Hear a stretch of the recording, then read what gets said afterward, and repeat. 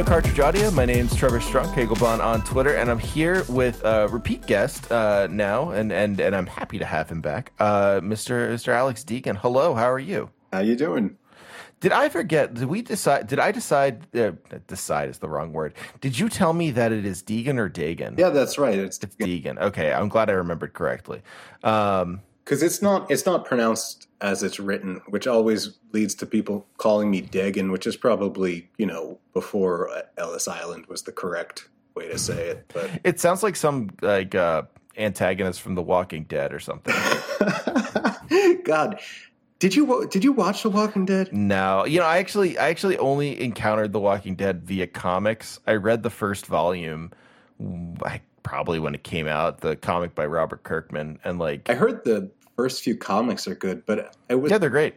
It was so weird because I saw the first episode of Walking Dead, which is is what I usually like in like zombie or apocalypse movies with everything going to shit, and you're like, yeah, and then it was like on the next episode, and it was just straight up people being like, "Did you fuck my wife?" And I was like, "Oh, okay, yeah." This is kind of like, this is kind of trashy. It's just going to be a soap opera of like everything becomes. But I was just like, all right. And then I was telling my friend Josh that because he was watching, and he was like, "No, yeah, it's immediately that, and that's all it is." And then every season, there's a big climax where sort of like where they are precariously gets taken over, or they take over somewhere else, but then it immediately just goes back into like melodrama, and you're like, all right.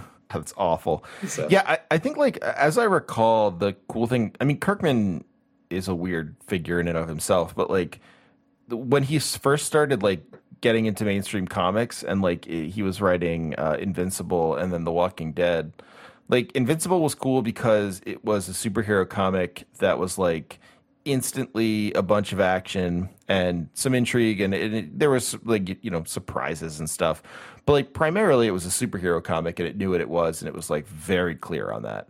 And then The Walking Dead was good because it was a horror comic, and it was like, yeah, we're gonna just like give you some horror comic stuff, like this is a zombie comic, we're just gonna do that, and like that just kind of worked. And I it's a little depressing to hear that the show just goes immediately to melodrama, because I'm sure that's where the comic went, but I don't think it's where it started, as I recall. Well, also the sheer amount of comics in the series that exist is pretty shocking. Like I went into Tim Hanley's comic universe in New York years ago, and they literally had a wall, and I mean like floor to ceiling full wall in a really large place that was all Walking Dead, and I was like, wow, oh, I guess it's its own industry now, Yep. So, yeah, it's weird. Like I don't really understand. I guess I just don't understand why that happens. Like or I know why it happens, but I don't understand like what the feeling must be like when it does happen for like the creators. Because I remember like finding out recently that there was a TV show of that old Brian Michael Bendis indie comic, indie-ish comic. It's more mainstream than a lot of indies, but Powers. If you remember that? Yeah. I've never seen it. Yeah. But yeah, no, I didn't know they made a TV show until ages ago, or until recently, but it was ages ago that they made it. And it was just like a flop, because of course it was a flop. I don't even understand how you would do that. And like, but Powers is cool that way, where like, I don't know, like Bendis is very hit or miss, but like that was a cool comic series because like it felt like it could only exist in a comic. Like it did the right thing that way. And like I don't know, man. Like, well, that's the thing right now about. I'm going to be talking outside of school because this isn't my purview, but I know who have worked for things and made comics, artists who are hired by comics companies or whatever. Mine, who's a colorist, colored a comic series that then literally didn't come out. And they were like, why would they hire us to work on this comic? That weird. And the reason was because it was to be part of a portfolio to show to a studio about making a TV show. Oh, weird. The reason I went on that is because, like, you said, like, things that are made to be comics. It's weird that I think in all types of modern comic stuff, but also like children's books and stuff like that, there are people who are making things that it's literally just an entree or a stepping stone into a TV show. So right, yeah, that's always the next thought. Like I know my I mean, it would make sense if it was a popular thing and then that happens naturally, but for it to be designed by that from its inception means that you're going to have, it's almost like having a phantom landlord or something. You know what I mean? It's like, yeah. The fact that I knew people who are like, I literally saw someone I know say to someone else, like, is that comic in stores? Where do I get that? The made. And it's like, God, that's weird. Later, I was like, well, what happened with it? And they're like, I think they just made it to be able to show to people at Netflix. You know what I mean? Man, that sucks. Like that's it. You know, it reminds me of like I stopped reading most comics, and I've actually been really happy about coming back to, you know, strictly sort of like indie stuff, like and then like indie means something different to me now than it did when I was reading comics. But like stuff like your stuff, or like I'm trying to remember the name of the thing, and now I'm forgetting it.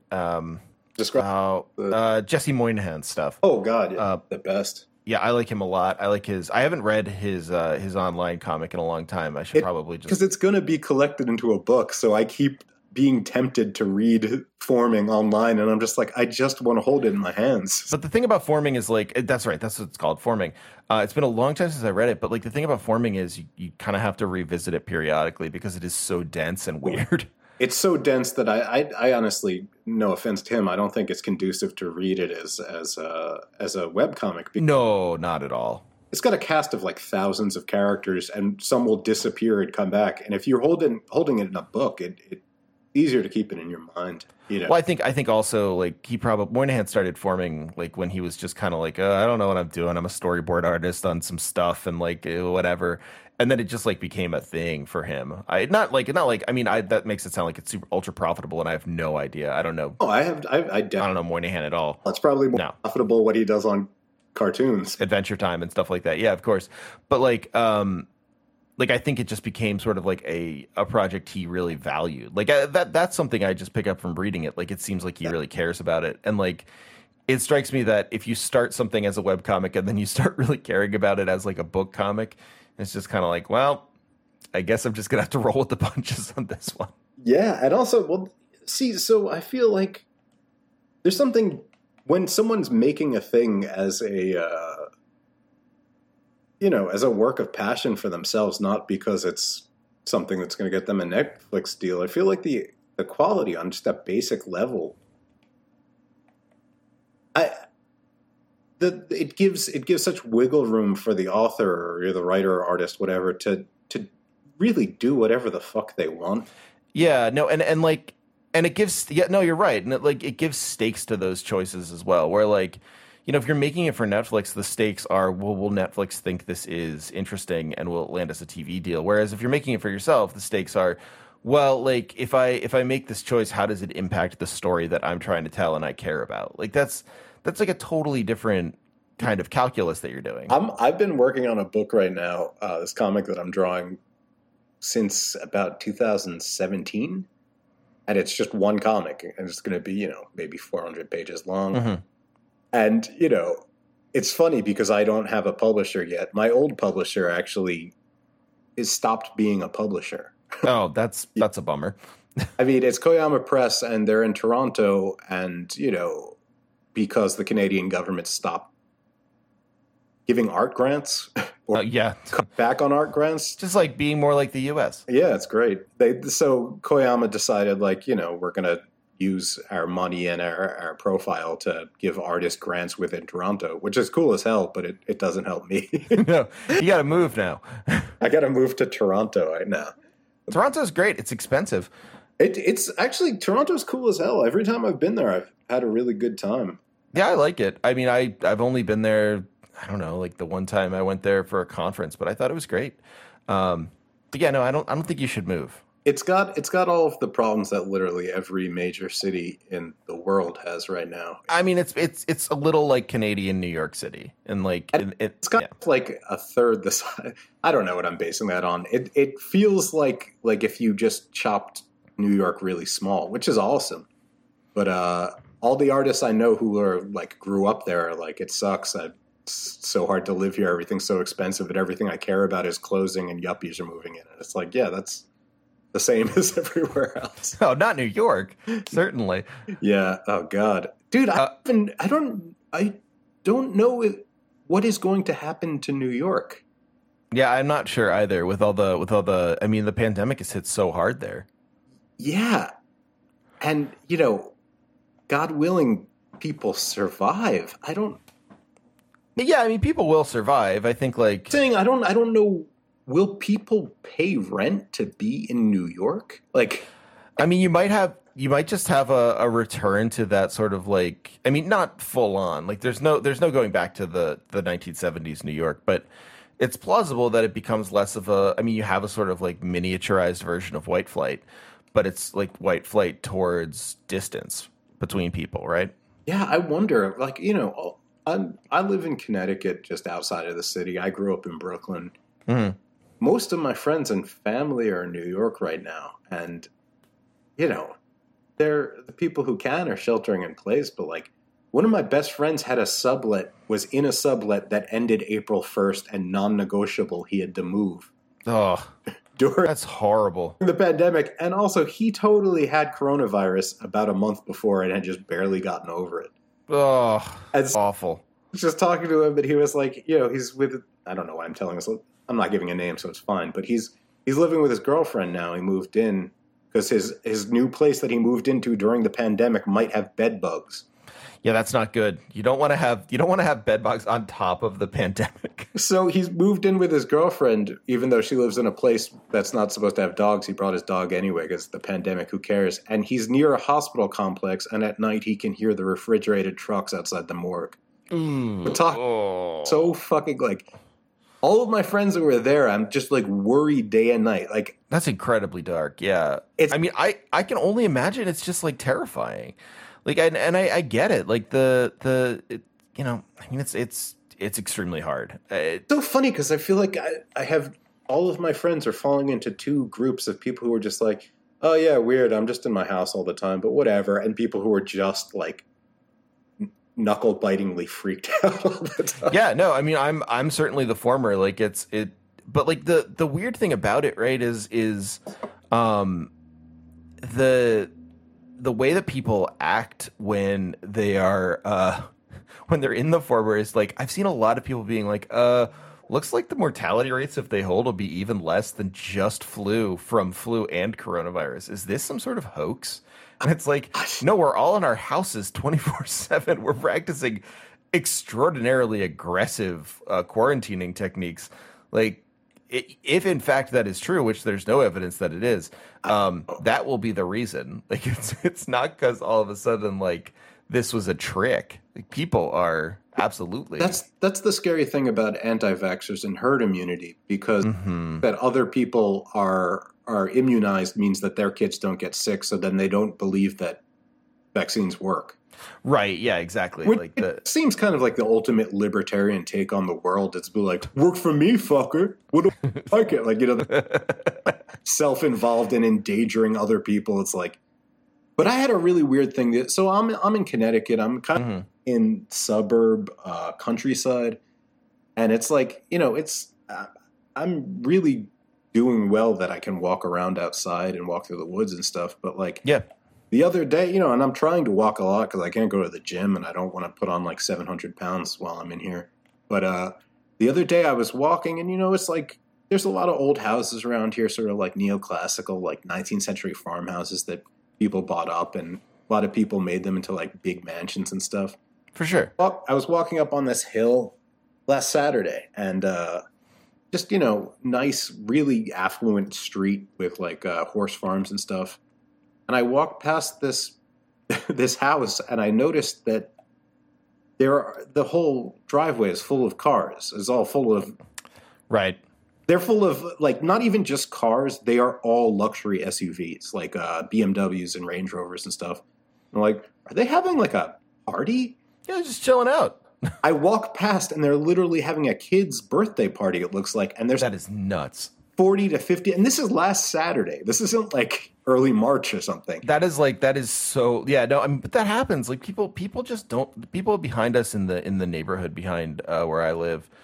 This is sort of the opposite, because this is sort of like, I live in a home, and then there are townhouses behind us. I don't know what the townhouses cost. Townhouses are deceptive. They may cost as much as my house or not as much. I truly have no idea. Like, impossible for me to tell. But like everyone there is just like just gets together and plays frisbee in the afternoons, and it's like, what? You guys know there's like a thing like, Well, I just thought it was gang, like chill out. it was also super funny because I was walking past this house and I was like, yeah, I don't know. But I also feel like it was around the time that I had just seen news like, yeah, kids can get this and die, and I was like, oh fuck. And I was thinking basically like, it looked like the kids. Well, it's hard to tell how old kids are. Maybe they looked like elementary school, but. I'm walking past, and I think it must have been showing on my face that I was like, oh, this isn't good. And there's two, like, I don't even know how to describe it. There's, like, two kind of nerdy dads. Like they look like Ed Helms. Like, okay, sure. They're basically like casting couch, like they called central casting for nerdy dads. Yeah, but they must be like MAGA assholes because they both were smoking cigars and like holding snifters of probably, I'm guessing, expensive whiskey. And okay, cool. Hey, how are you? Kind of thing, like vibing me for walking by, like because they probably saw that I was like, why the fuck are you having a kid's birthday party? I mean, just funny that they were. That is a perfectly reasonable question. Big dog me on the street. Just like, what the fuck is going on here, man? They're trying to like lure you in so you get into a fight with them, and then you've committed pandemic hypocrisy. God, yeah. So man, that's so messed up. Yeah, I don't know. Like I feel like the lack of part of me is really happy that. I mean, a big part of me is really happy that the mortality rate is low in say my county, right? Like I live in one of the counties in Pennsylvania that I'm realizing I probably shouldn't say exactly what county I live in, but like if anyone wants to come to my house, it is. But like no, like I live in a taking notes. I'm like townhouses. Okay, county. Where's the?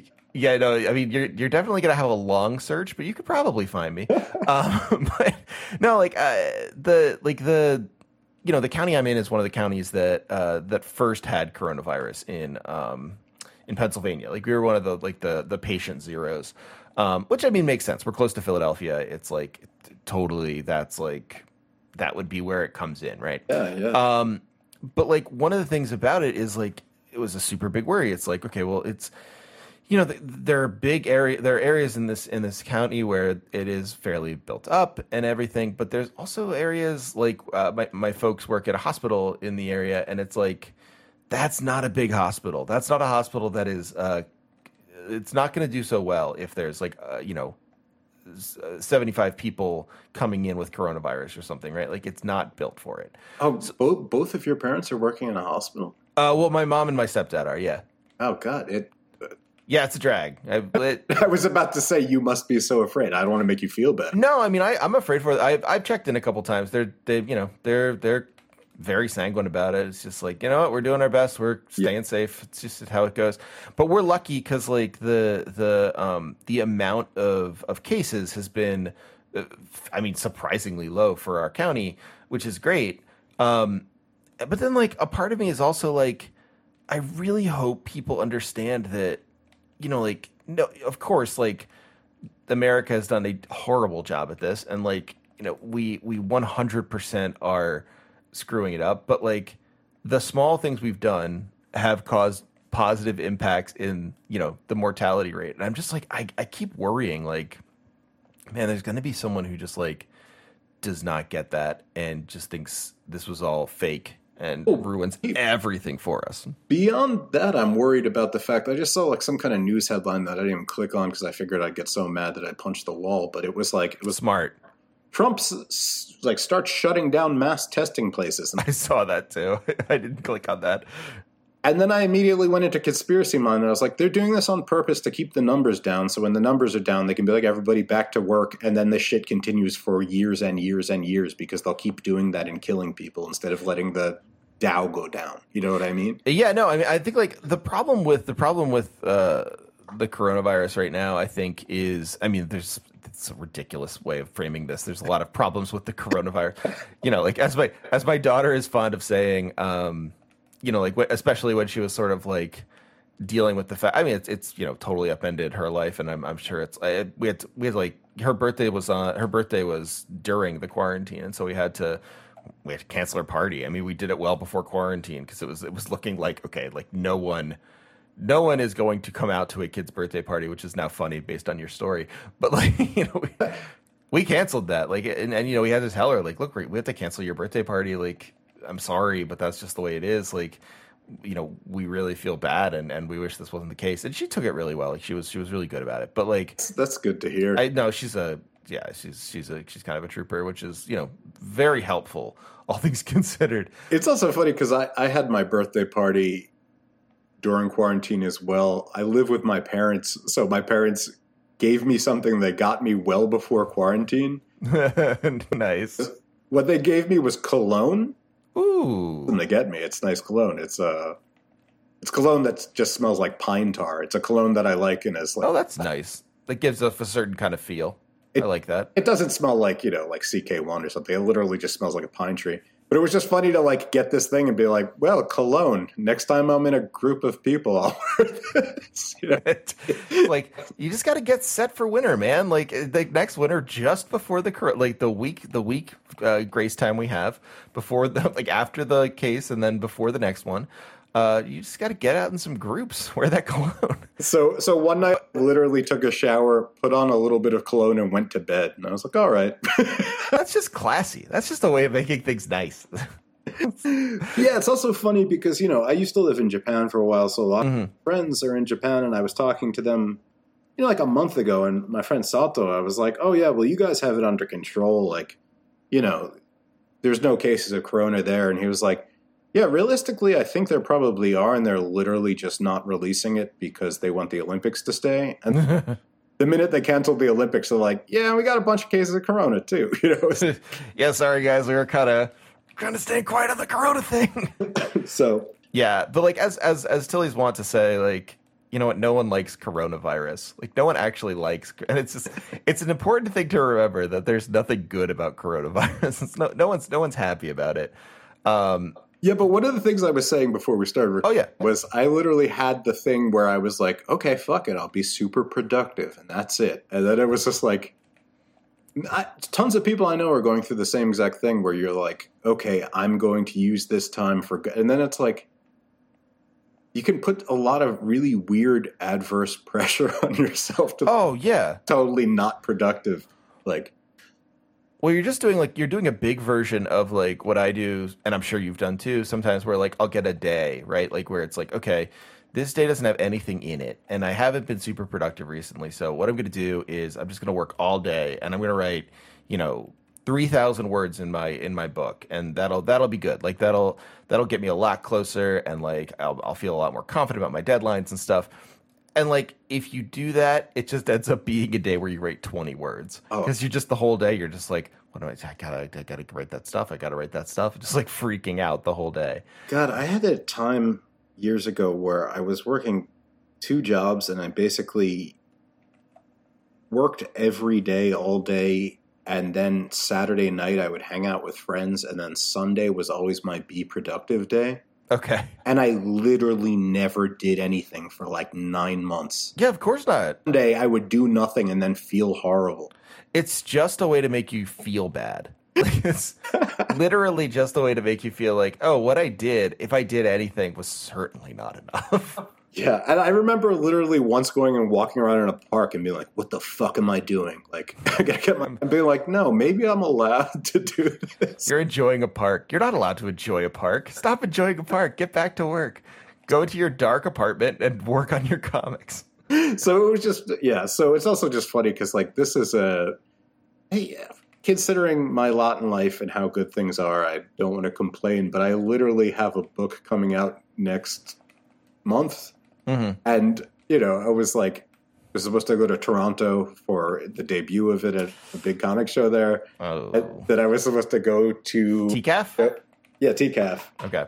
I was supposed to go to a show in June in Chicago, a show called Cake that I've never been to, but I've heard is really cool. And that's canceled too. And it's just kind of like, huh. And then if you're promoting your own stuff, being like, hey guys, next month, please go and ask your bookstore to order this thing if you can. I don't want you to get it from Amazon, but this thing's coming out, like... Yeah, I was planning my 24-hour stream again to benefit like the just to basically to pay the people who help me with the show. I almost said workers, which is a horrible way of thinking about anything in my life. That's good. I'm calling them contractors. To imagine that I have like responsibility over people is like a terrifying thing, and does not describe the relationship properly, as they are just doing all the heavy lifting. But the like, Julian, who does the production and everything. If you're listening to this, hello, and thank you for all your hard work. But yeah, like Julian and Liv and John and anyone who's like a frequent guest on the show or whatever. But like this happened and I was like, yeah, like I'm not asking anyone to give me money. Like, it's like a nightmare time. Like, why would I ever do that? And so I said to my Discord, I was like, if this isn't happening, if you want to, here's the ways to do it. But I am not making anyone feel like they are responsible for giving me money at this point. It is hard to self-promote right now. Yeah. And I had a bunch of plans of doing like a self-promotion thing to raise money. And I was going to, I don't even know. I should probably not even bring this up, but I was going to try to give to the Sanders campaign to do something like that about a week ago. Oh, why wouldn't you bring that up today? It's like, has there been news that I've missed? You know what? I was so angry that I almost like flipped around into like just total, just like some kind of bizarre, some sort of like galactic breath of the universe entered me, and I heard like the unbeating heart of the universe, and was just like, yes. Okay, like I'm okay now. It was we don't really have to talk about this, Trevor. But if you want to, we can. But I mean, no, I think we should talk about the unbeating heart of the universe. But I mean, like Sanders is like, yeah. So today, the day we're recording this is the day that Bernie Sanders dropped out of the race. For me, it was a much more muted reaction because it felt like it was something that was coming for a long time, and it felt like something that he was sort of forced to do because everyone was still holding primaries. And so it's like, well, the fact that he had to make the moral decision to not send out people to a pandemic to die by voting in person at primaries, fucking evil and ridiculous, and yet is the truth of what happened. It is extremely dark, and it's the only way you can understand it. I think the only things that have made me mad about Sanders dropping out, I think Bernie's email was fine. I know a lot of people are on him about calling Joe Biden a very fine man, and like, listen, that's just the form. That's just like that's who he's been. I would have loved if literally 6 months ago he got up and was just like, fuck you. But yeah, never going to be that guy. Like, no, that's not him. And like, that's truly not him. That's not the way he does it. And like, also, I can't imagine a campaign ending email where you're just like, all of my opponents are like utter garbage, and like that Simpsons episode where Homer becomes the garbage commissioner and it goes horrible, and like the guy who's played by Steve Martin comes back and he just says like, I'm so happy to be able to come back and tell you you're completely screwed, and like walks off stage. Like, that's just not something that happens in real life. So like, yeah, I don't know. Like, it's just form. Like, it doesn't matter if he thinks that or not. But like, I thought the rest of the email there, he was like, yeah, look, like, I'm really proud of everything everyone who worked with me did. Like, I don't center myself here. Like, this is all about you guys and everyone who helped me. Like, I thought that was fine. Like, I thought it was great. It was good. Also, it was nice. Especially since like, was it last summer? I can't even remember what it was, when they had that rally in Queens where Ocasio-Cortez talked and everything, and they literally outlined a thing where they were like, no, this is like, turn around and look at all the people next to you. You don't know them. Will you fight for them? Like, that level of messaging was so powerful to me. Because I feel like literally every politician I've ever felt I needed to support, there was always that thing of like, yeah, but they're a fucking politician, so you have to put up with a lot of bullshit. Right. Like, even with Ocasio-Cortez, I mean, I think people are dealing with that right now, where it's like, oh, but she's being a politician. But so I'm just saying that messaging then so powerful that I was like, you know what, the long term will probably, hopefully, building those grassroots networks that hopefully will stay, because like, we're fully aware that it's a one-party system right now. Like, oh yeah, I mean, more than ever. I think that's absolutely true. Like, we just realized these are not. And I just love the amount of like, I had to stop looking at Twitter because the amount of the different like interpretations of people's grief that they were acting out. And the main one that annoys the fuck out of me was literally everybody I know being like, "Oh, way to get your hopes up, idiot. Told you." Like, Bernie, that's for believing in anything, stupid. Just being like, cool, thank you for this. The funniest riff on those kinds of tweets I saw was my friend Matteo tweeted like, Antifa Waluigi tried to warn you about electoralism, man. Yo, I legit saw a million things like that. Like, do you remember when like just some ridiculous name like Andreas Mario Kart Antifa 1 said he'll never bring up Epstein. That's how you knew that Bernie was full of shit. And I was like, yes. Yeah, I did remember that. I should have listened. I should have listened to Bernie say Epstein at the debates. Like, it would have been cool if he did, but like, that's how they're grieving by saying that was the silver bullet. That's actually a really good point. Like, it is all grief. Like, that's the thing. Like, it is. Yeah, it's acting something out. So, but yeah, it's a drag. Like, we were supposed to record last night. I screwed up and fell asleep. But like. There's a part of me that is kind of happy and sad that we ended up recording on the night Bernie dropped out, because it is, I don't know, it's its own sort of like extraordinarily performative and strange moment in time that I'm kind of glad I got to like document.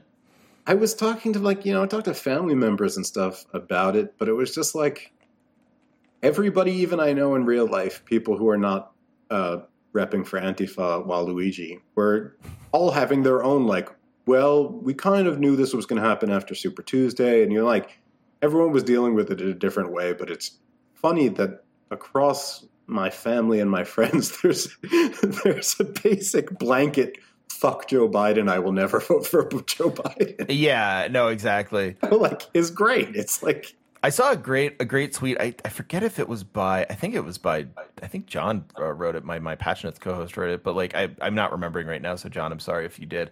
But it was like basically what's going to happen is if Joe Biden loses, the Neera Tandons of the world will tell you that it was your fault, and if Joe Biden wins, the Neera Tandons of the world will tell you that they don't need you. So just go ahead and vote your conscience. Like, don't worry about it. There's really nothing that's going to go wrong if you just kind of vote the way you want. Like, as of like 3 to 4 months ago, the Neera Tandons of the world and that whole information apparatus arm of their messaging people have become like Minority Report precogs floating around in milk, and all they can talk about is how we lost them the election. They don't even talk about the election. They don't even talk about their candidate.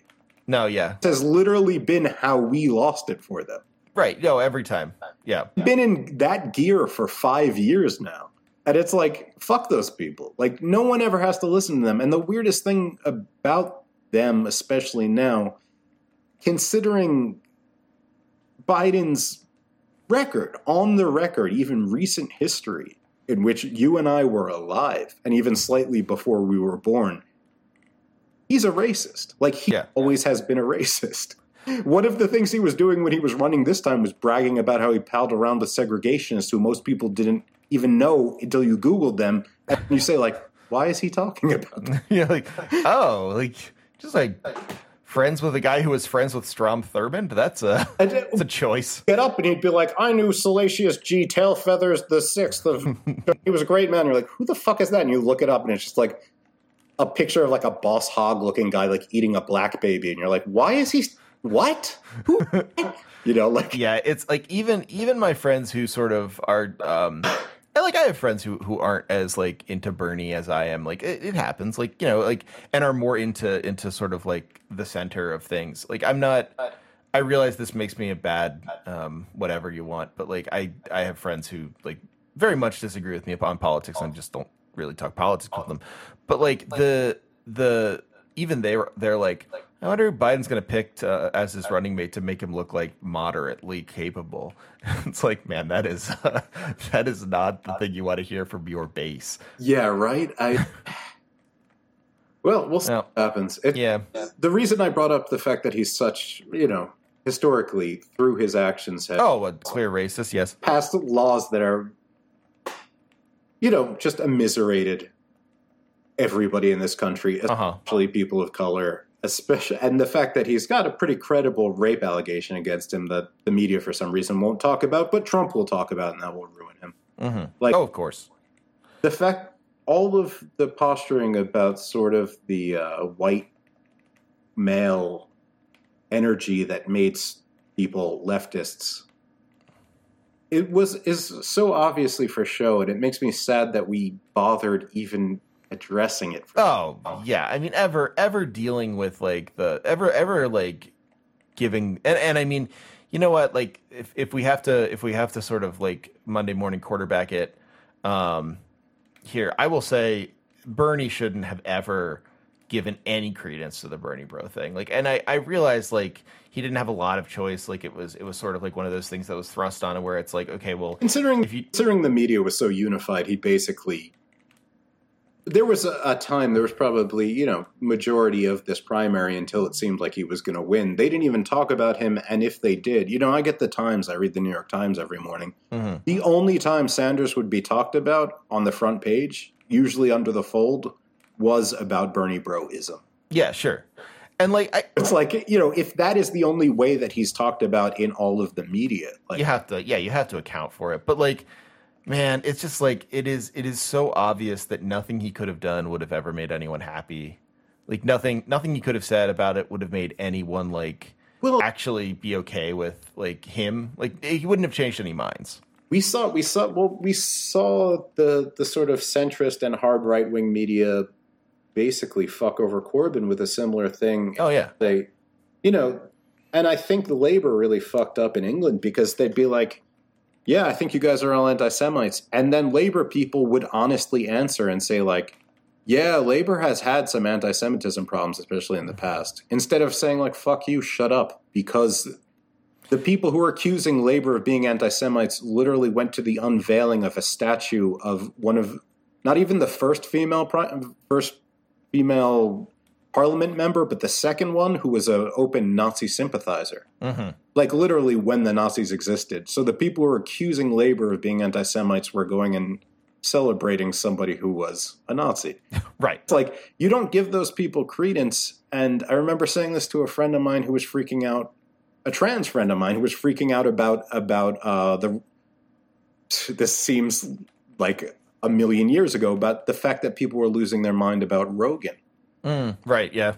They were like, I hate Rogan too. And I was like, yes, so do I. But Sanders didn't literally change his message to step up and say, I'm homophobic, I'm transphobic, I'm a misogynist just like you.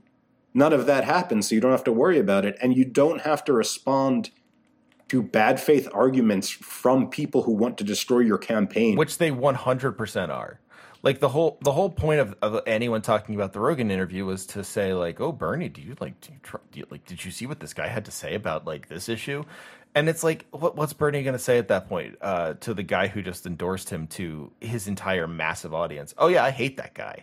But also the other thing is like the same people who are saying that are the same people who were actively supporting, a candidate who was actively courting and supporting Henry Kissinger.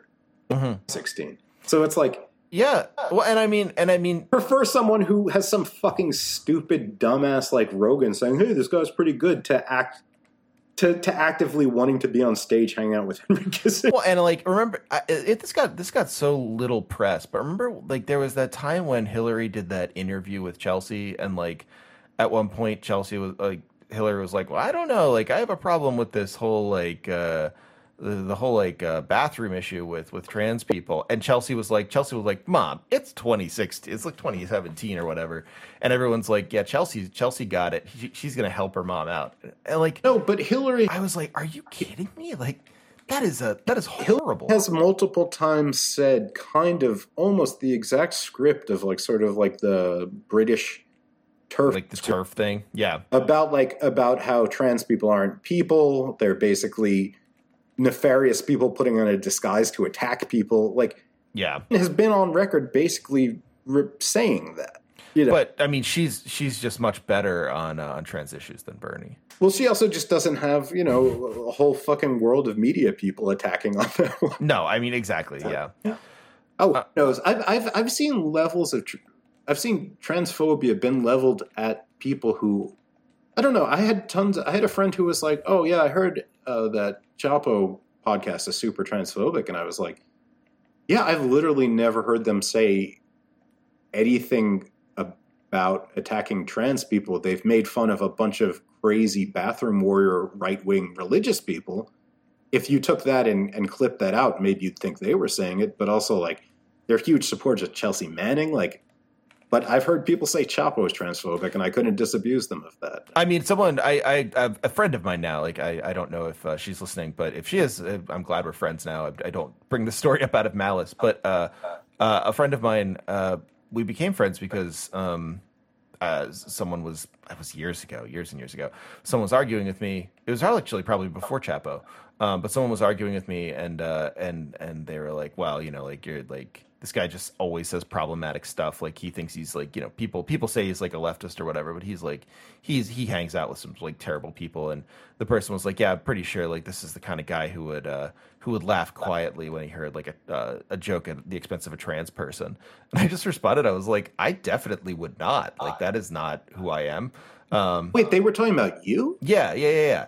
As like that kind of stuff happens. Like, you just like that. Sure. Like, also, people get a vision of you. Probably have a lived history where they have to deal with people being shitty to them. Absolutely. I don't blame them for thinking that. I'm just saying, like, yeah, it's like, yeah, like it is like one of those things that, like, I bring it up not to say like even me, like the most innocent person in the world, but like more to say, like, you know, the like, that's not true of me. And like, I became friends with that person because I said like, hey, that's not like, I would never do that. Like, that's not anything that like my politics or my ideas of the world are, you know, that's like diametrically opposed. And we chatted and we came to common ground. But like, the point is, it's, if you just know someone from reputation, or you just know someone as like via their tweets or via their public presence or whatever, like Bernie, if you only know Bernie from like people talking about Bernie, there's a way to think a lot of things about him that aren't true, or a way to think a lot of things about anyone that aren't true. And like, that kind of abstraction is absolutely something that, you know, Twitter and like just distancing ourselves, you know, metaphysically before we did physically, not to be too corny, is just like, it really helps. Like, it helps make that happen. No, it's true. And it's also, more and more, I think the fact that, you know, everybody during the quarantine is extremely online, but the country has been extremely online for at least the last 5-6 years. Mm-hmm, for sure. I feel like people I know in real life who I don't even think of as using social media that much have complicated opinions that are like those social media opinions that are like, yeah, that thing's good, but the fans of that, especially the fans who think this about the other fans, are really shitty. And you're like, you don't have to care about, you know, like the fans of Rick and Morty. Like, we were all laughing at the Steven Universe fans back in the day, and we didn't realize that it was the canary in the coal mine. It does. God.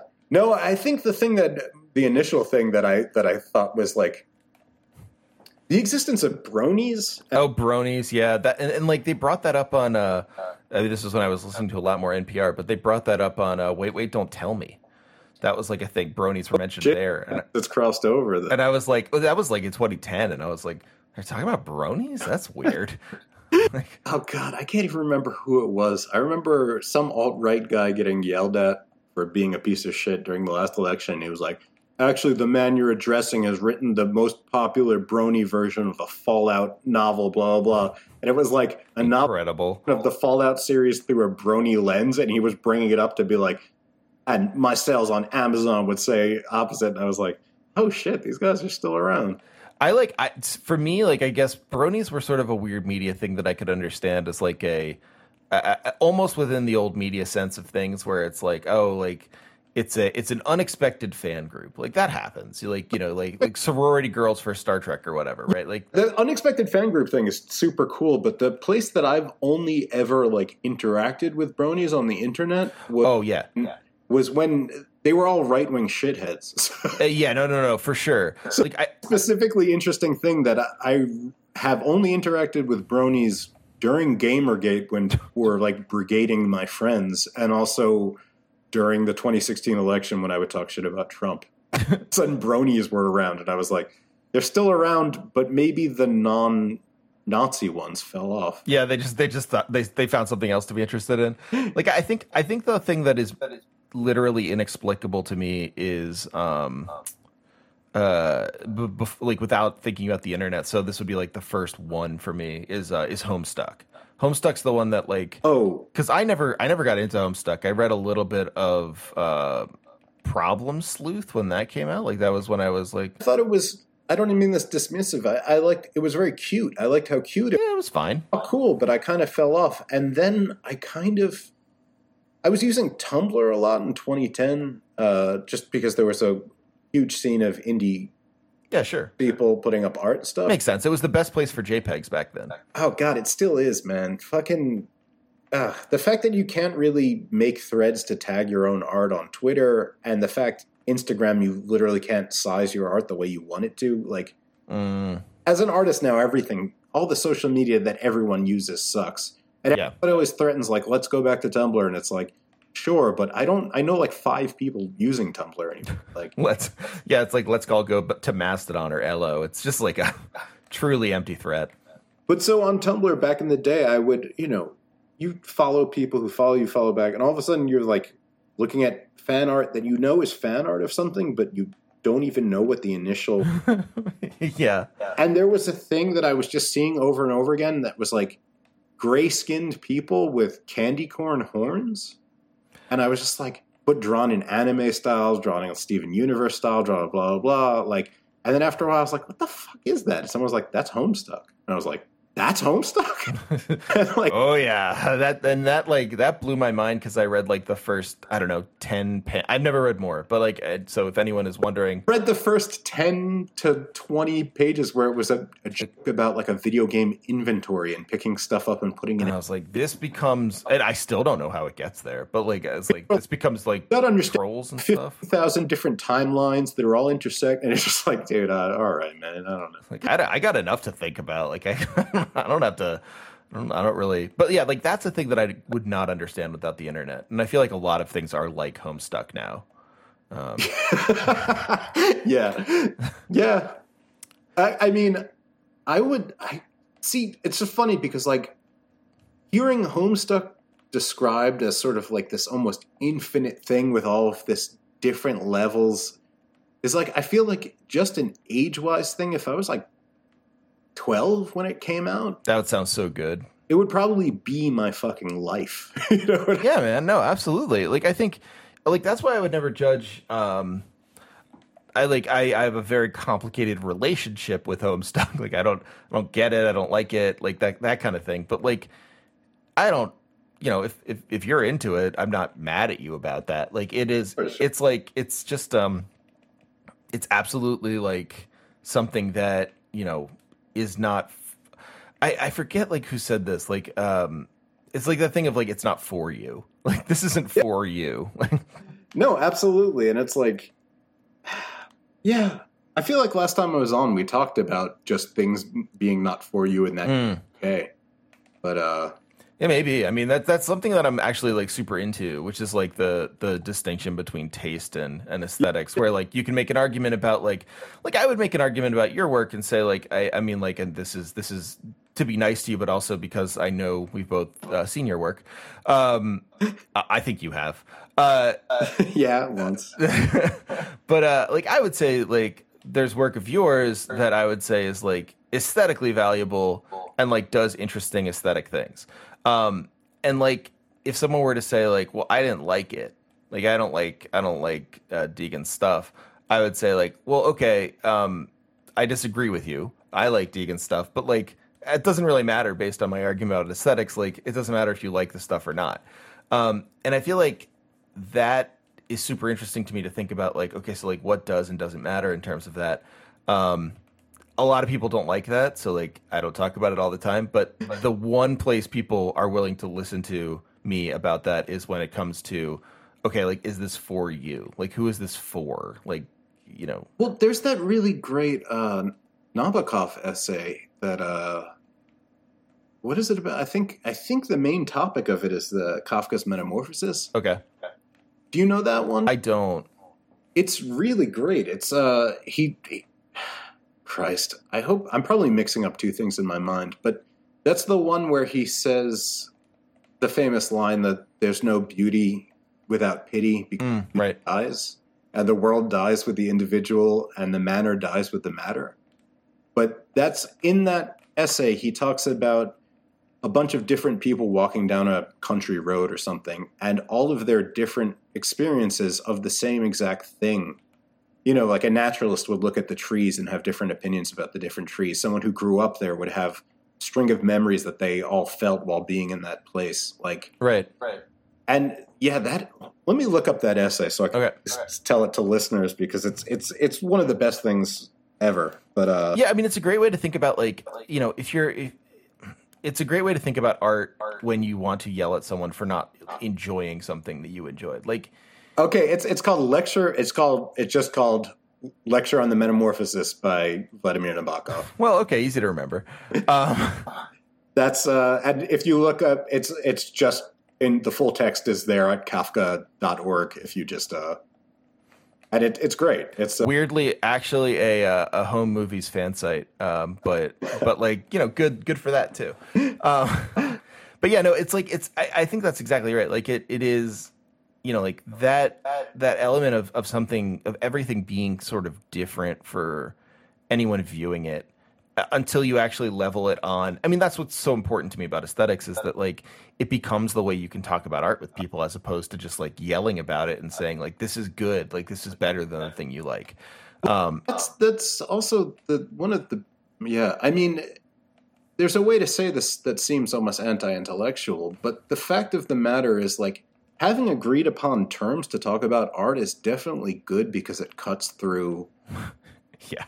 It cuts through everybody coming from different directions. But the thing that makes me sad is those terms become camps, become, you know, banners. Oh, 100%. And then, you know, like 90% of the time, what you're talking about, the art is basically just the arena or the fucking fuel. It has nothing to do with anyone having an aesthetic experience with a thing. That's one of my favorite things about seeing something with someone, or reading something at the same time as someone and talking about it. Like, everybody that I care about is always coming at things from wildly different approaches. Yeah, no, for sure. And I think, like, you know, one of the things I talked about in the last episode, the one that was like kind of on quarantine, was like about this idea of guilty pleasure. Like in defense of fluff? Yeah, in defense of fluff. It's only 15 minutes long. Listen to it yet. I just wanted to. It's basically about, like, it's about my obsession with this dumb gacha game called, I don't know if it's dumb. I like it. I should actually like practice what I preach. It's a game I like a lot, called Arknights, which is, you know, just like it's a gacha game. It's an anime gacha game. Like, it's, you know, you it's a tower defense game. It's not like particularly deep in terms of its mechanics or, you know, whatever. But it's fun. And like, I was thinking about that and thinking about Animal Crossing and stuff like that, and thinking about games that aren't like, you know, revolutionary or like, you know, capital I important, and like feeling bad about playing those or feeling bad about enjoying them. And then, like, part of me was like, you know what? I get to enjoy something like this right now. Like, this is a horrible time. And then another part of me was like, but what is like, why only now? Like, and like the guilty pleasure element is like, yeah, like I don't like, the only thing that is guilty about a guilty pleasure is that you've talked yourself into the sort of Gary Becker idea of wanting to do human capital right.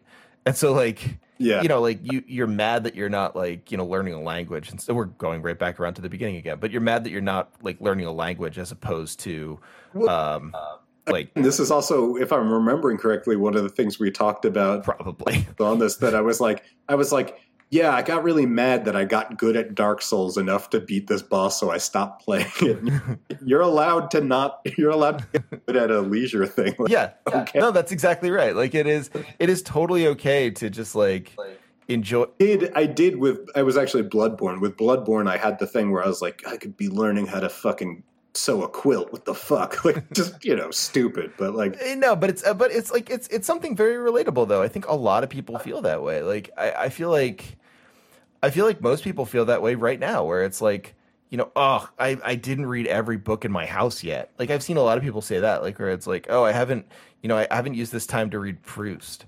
And it's like, you don't have to, like, just because you aren't productive at your job right now, because you can't be, because, your job is closed right now. It's funny you should say that because I literally today, I was talking to a friend of mine who just read through Against the Day by Pynchon, which I never finished. And I was just literally just being like, now I should force myself to read it. Yeah. And it's like, that's fine. Like there's something very good about that. Like I was talking to my wife the other day and I realized like two of my favorite novels are just like two novels that are like people routinely quit reading because they just don't want to bother with them, and they're just like novels by white guys. Like they're very unfashionable favorite novels. Oh, I'll tell you what they are. Okay. Wait, did we talk about this last time too? No. Oh, okay. You're going to tell me off the air about your... No, I'll tell you now. My two favorite novels are, two of my favorite novels. I won't commit to them. I'm bad at picking favorites. That's like... Sure, I never do that either. I hate that. But like one thing, like I will say these are two of my favorite novels, and I always think about them when I'm thinking about the novels that I have gotten the most out of and enjoyed the most are Moby Dick and William Gaddis's J.R. Christ. I know. And like no one rough one, man. No one reads JR. And I keep telling people that it's great. And I'm never gonna get anyone to read it. I feel like reading Moby Dick is easier and more enjoyable than reading JR. Okay, look. There's a cheat that's not true. There's a cheat sheet for JR online. If you Google like JR annotations or something like that, there's a place called like the Gaddis Foundation that literally did a thing where they wrote out the pages of who's talking where in JR. And so well, that makes life very easy. Well, I don't feel like that's impossible. It's just kind of annoying, right? It becomes like you think that, and then as you go through, like if you have a cheat sheet at the beginning, you get to know the form of the book much more easily, and then it just like I didn't use it for the last 500 pages or whatever. But anyway, the point is, I read JR probably a decade ago.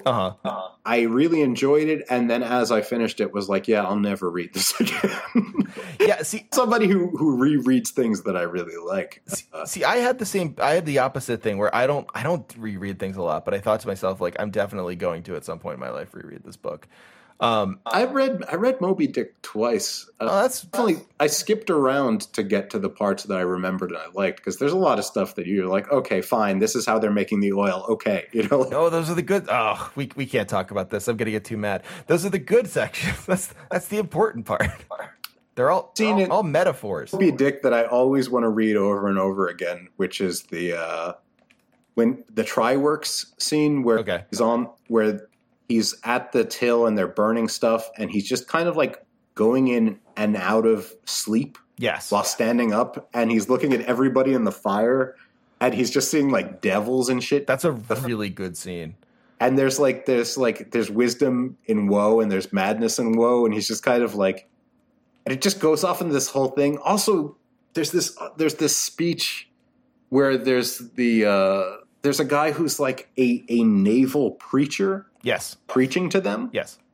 And he gives this sermon, and halfway through the sermon, you can tell that he's losing his own faith and purpose, and he's basically talking to himself. God. That's the thing. Oh, God, we're already at an hour. We haven't even gotten to the topic. We're going to have to either get to the topic or just like call this one a wash and talk again soon. And I'll just release this as a fun conversation between friends. But there's one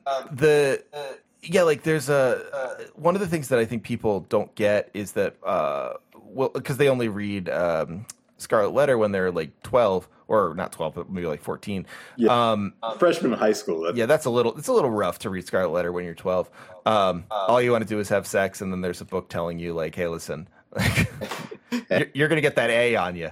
But that's not what even the book is about. Faulkner is very against that. But the thing about Faulkner is he has that same tendency as Melville. Like Melville's a lot more psychedelic than Faulkner, but they were like best buds.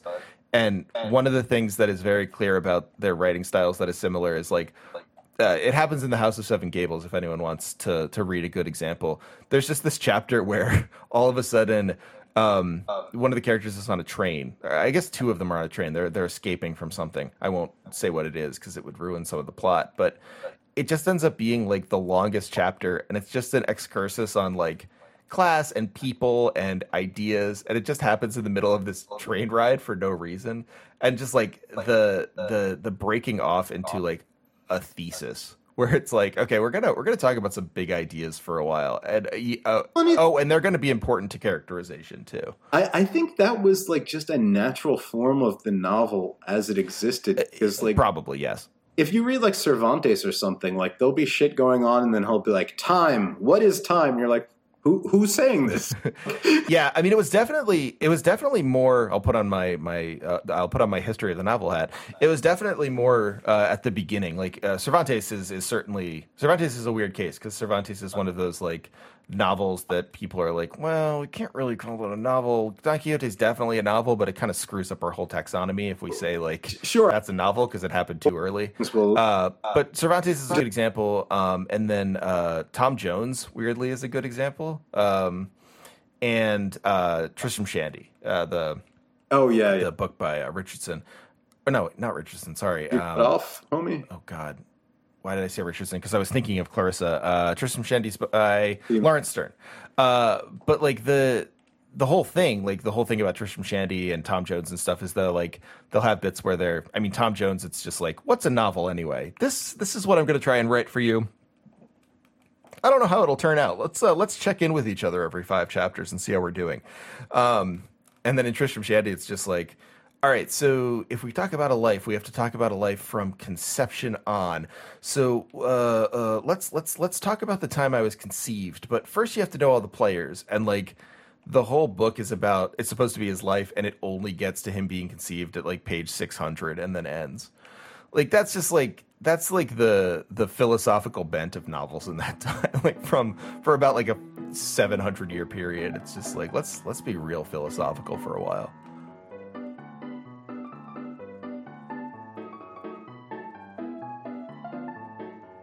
All right, so I'm gonna come up with a great segue. All right. Wait, you want me to do it, or you want? No, I got it. So anyway, that's the history of the novel.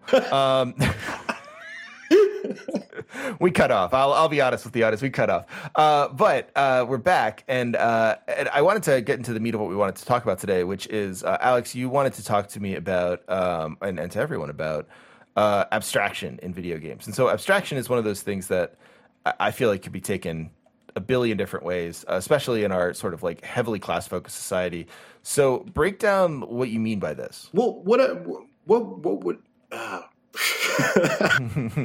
It's difficult because it's based on a really specific feeling that's based on sort of the early video games that I played, which, you know, the sort of Atari and whatnot was super abstract in that the representation of things was just like, you know, a square, and you're supposed to know from the box art that was like a knight or a car or something. I didn't play those. I started playing video games maybe later into Nintendo. Okay. Yeah. And what was interesting to me about that was it didn't seem that it was figuratively trying to show you a world as much as trying to express things through shorthands that you filled in the rest yourself, you know? Mm-hmm. Yeah, I do. And because I feel like as a kid, there was an idea that technology was iterative, and the technology we had at home in like Nintendo was nowhere as good as like the technology you would see in an arcade game or something. So when you were playing a video game, it was always like, we were aware of technological limit, weirdly, which I don't think most people are in most other forms. I don't think people are like, when you see a thing in a film, I don't think most film viewers know about like, oh, well, Ridley Scott it looks like that because he's using this different speed of film. Like, no, definitely not. From people who work in film and they know those things, or have studied film or whatever, right? Like, yeah. I mean, like, I know a couple of those things because I TA'd a film class. Like, that's the only reason I know. It's like, so what I was thinking about, and this was actually, I pitched this to you like 4 years ago, but we ended up talking about other stuff, was that the early video games I played had a sort of feeling to them that it was a mode of expression in and of itself, that like there was sort of a gamic mode of expression. So Yeah. if you played an early RPG and an enemy showed up and you were playing like Dragon Warrior or something, a combination of the still image of the enemy and the text were what made the action happen. And it wasn't necessarily reading, and it wasn't necessarily just looking at pictures, but it was a combination of both. And there was a sort of offload to the imagination to animate it in the same way that like reading a comic book felt. Yeah. And weirdly, as time has gone by and technology has gotten more and more iterative to the point where it seems that the goal of like making a game is to try to get some kind of like mimesis. I don't even know what to call it. To try to Yeah, no, I think that's a good way of putting it. I think people are very like obsessive with mimesis or with like literal reflection of the world. Yeah. It has actually changed what I like about video games insofar as it's kind of the abstraction of movement, the abstraction of interactivity, and the abstraction of how things actually look and are shown to you and how you experience them has kind of disappeared to have an experience that feels more like a simulation of a movie. Mm-hmm. Yeah. And that's weird because one of the things that was the most inspiring to me about video games, and I feel like has directly translated into how I make art, was that abstraction into things that sort of leaves space for the viewer or the person to like interact with it in a way that their imagination is doing a large portion. You know what I mean? Yeah, no, I do. And I think like, you know, it's interesting you say that for a number of reasons. I think one, because like the idea of abstraction is of course like of the moment today. I mean, you know, our whole conversation previous to this, like I think you could argue had to do with abstraction, particularly because like in the moment of just being quarantined, the world becomes abstracted because you're not in it anymore. Like the idea of a world. Yeah, I mean, it definitely has this kind of level of remove, right? That's like truly alien and strange, and like people are responding to daily online by. And most people's point of contact with the world itself has gone from, you know, being online, which is a thing that most of us deal with all the time, but to that being the sole point of contact. Right, and even people who are very online, that is rough. But what I was thinking about. Oh yeah. Especially in the Nintendo days, games seemed, and I don't want to fall into a sort of nostalgic thing where I'm saying like it was good because it was bad, but you know, like, right, sure. The fact that there was severe limits to what you could actually see and what you could actually do in games seemed to bring a sort of level of creativity and a sort of and creativity is a strange thing to say, but just a level of engagement in that you were imagining so much of it. You know what I mean? Yeah, it's kind of like when you talk about when you hear people talk about making art or making novels or whatever, like where the idea that the best art is made within limitations, whether or not those limitations are arbitrary, mechanical, put on by some other body or whatever. That like limitations actually are some of the things that make for the best art. And I feel like it's just funny because my basic history with playing video games is I started playing Nintendo games, and then much later I got into like computer games, and I was playing all of the sort of computer RPGs like Planescape and the Fallout and stuff like that. And the majority of those games, they're interactive, but the majority of most of the action of those games is totally text-based. Oh, 100%. And like even when it's not like the action of I had this when I talked to Josh Sawyer, who was one of the heads on Fallout New Vegas, when Josh and I talked in New York recently, like, or I guess last year, sorry, recent feels different. But like, you know, when we chatted, like one of the things that he brought to the table, he was like, "Oh, we gotta play the old Fallout game. Like that's one of the things that we'll play live." And it was so weird to see again. Like I played it. I love the original Fallout games, but like the things that happen when like you shoot someone or whatever, or like someone shoots you, like it is much more descriptive within the text as to what is going on, whereas on the screen it's just like poof. Well, so what I really like about that kind of expression, and I'm not saying I want video games to return to that exactly, is that what you're seeing on the screen is expressive of a thing, but isn't supposed to be the thing of itself. You know what I mean? Even if you look at like Final Fantasy 1 or those games, the fact that the majority of those games is combat, but the way it's expressed is a really beautiful non-animated big sprite of an enemy, and then your little guy stepping forward and swinging a blade. 2 frames of animation.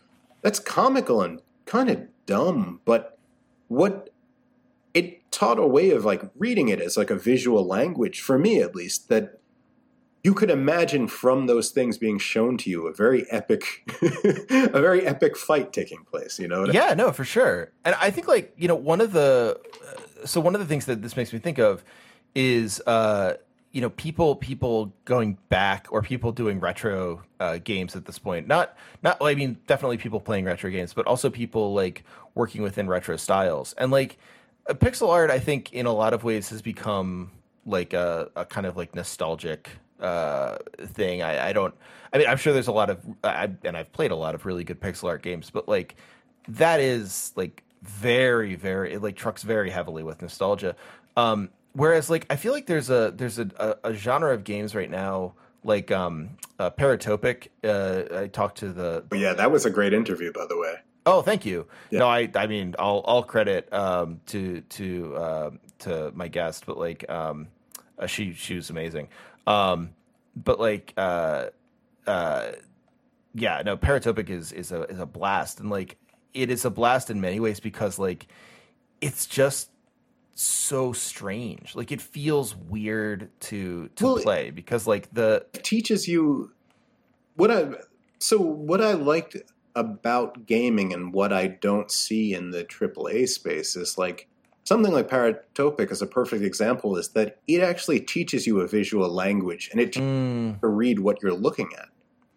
And then once it teaches you how to do that, smaller moment-to-moment things it does start taking on a different meaning based on the context and language of what it's teaching you. You know what I mean? Yeah, I totally do. That one is a very flat, alienating space. So much so that it teaches you how to read a flat, alienating space, and so much so that when it's not flat, it's a huge deal. You know what I mean? Yeah, no, changes actually take on really deep meaning. That's a really good way of putting it. Like it reminds me of, and it sort of clarifies something I really like about another game that was in like the sort of like PS1 retro feel, Anodyne 2. I haven't played either of those, and I heard they were great, both of them. I haven't played. Yeah, they're not super connected from what I'm to understand. I never played Anodyne 1.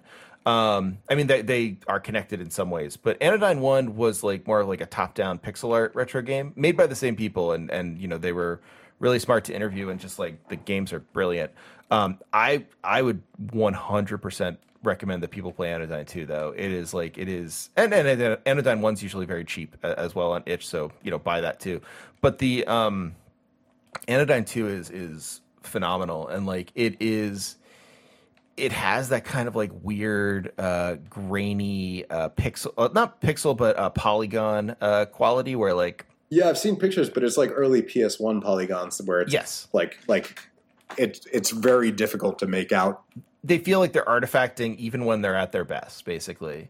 And like but one of the things that is really great about Anodyne 2 is that the way it tells its story, I don't think there's a way to tell the story without that visual language. Like I think if the story was told in like a more like higher fidelity or something like that, it would not make sense as a story. Whereas like the action of like going into people's minds and clearing the dust from them, and like, you know, that being your job, it just makes much more sense in this like gritty, not like edgelord gritty, but like actually gritty, and like in the way it looks is gritty. Yeah, like it seems like there's grit in it.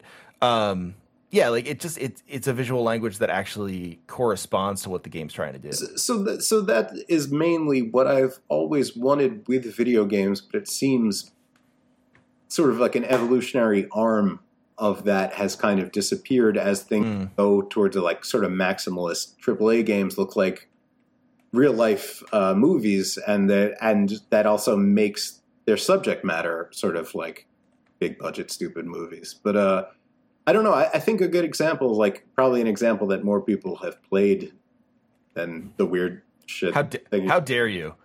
Just saying, like, if you think about... I'm just kidding. Yeah, no, go ahead. Think about the way Tacoma works or the way Gone Home works. Yeah. Both of those have to be interactive to tell their story. And the fact that they are interactive means your interaction with them puts you... Even if in Gone Home it's pretty linear, the fact that you're actively in it, and the fact that in both of those, in Gone Home it's just a voice, and in Tacoma, did you play either of these? I did. I played and wrote about Gone Home. I never got to play Tacoma.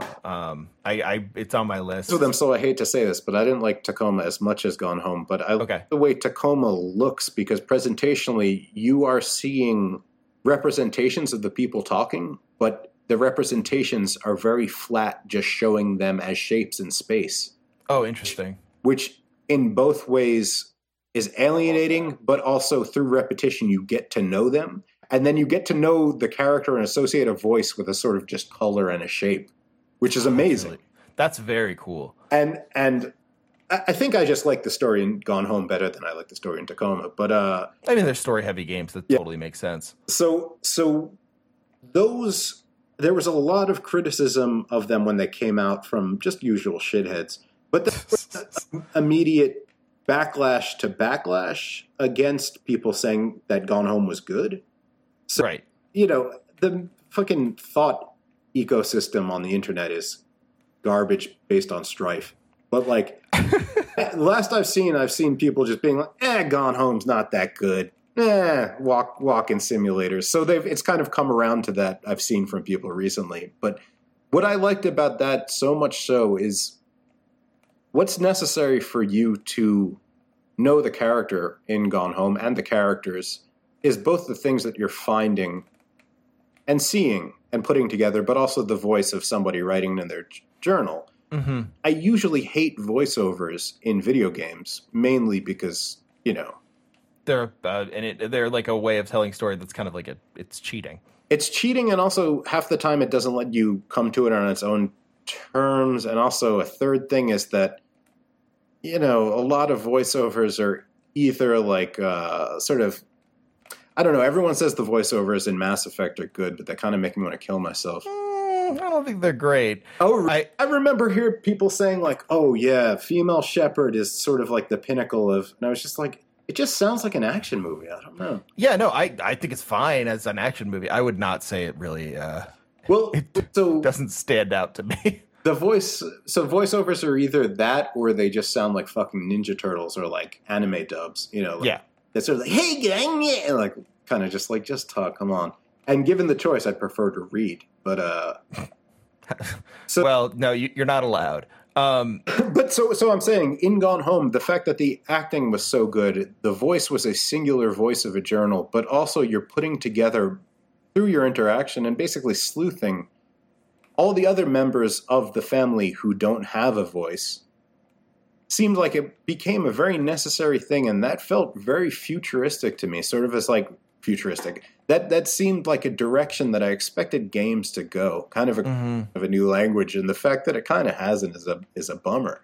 But to just go a larger point, I was just thinking the idea of games as games, using game-ishness as the goal instead of applying, you know, the sort of aesthetics of a movie or anything else, is a thing that I still would like games to do, except now they're billion-dollar industries, so yeah, only the indie space can do that. Yeah, I mean, I wonder some of the success of games that have done interesting interesting aesthetic things that are different.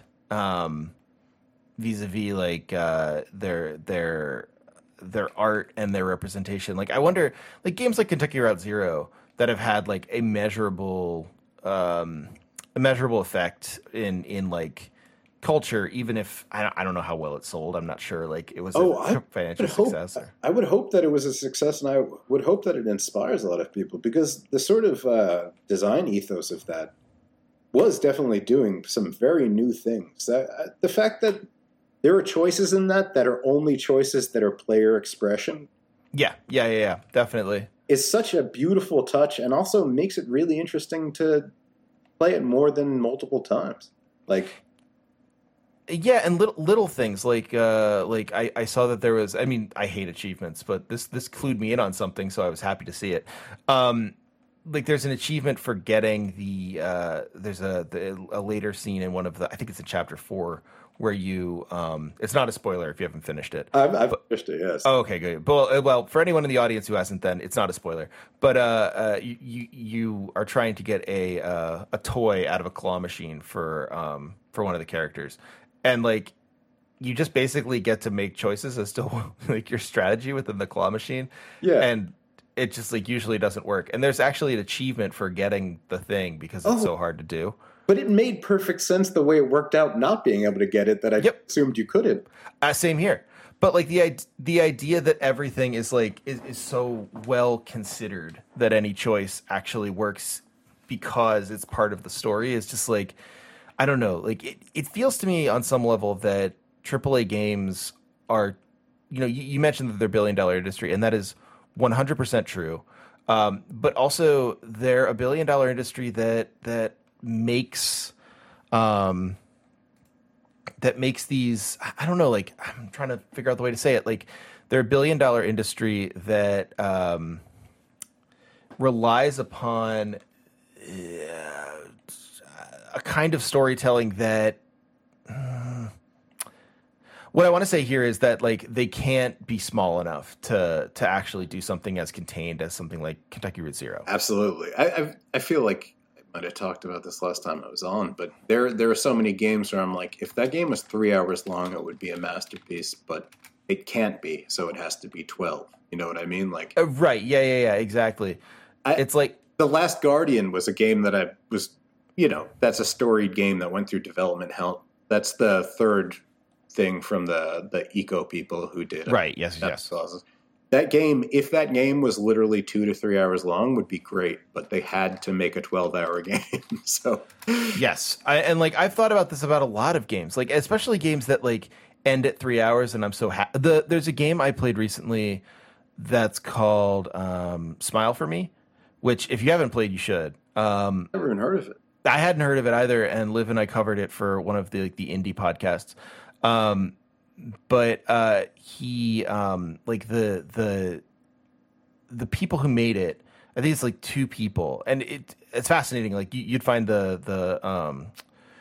you'd find the actual like creation of it interesting too, because the people who made it never met each other. They just like, I mean, maybe they've met each other once or twice, but like they mostly made the game just over chat, kind of like they just never met each other and just kind of like produced it far away from each other, which is fascinating to me. Yeah. But the game itself is only like 4 hours long, and I can see where that would like really frustrate people. It is a perfect little 4 hour game though. It is just like, it gets exactly what it needs to be so well that like, I don't know, like it inspires me to think about games that could actually do that, right? Where like that could actually like limit themselves and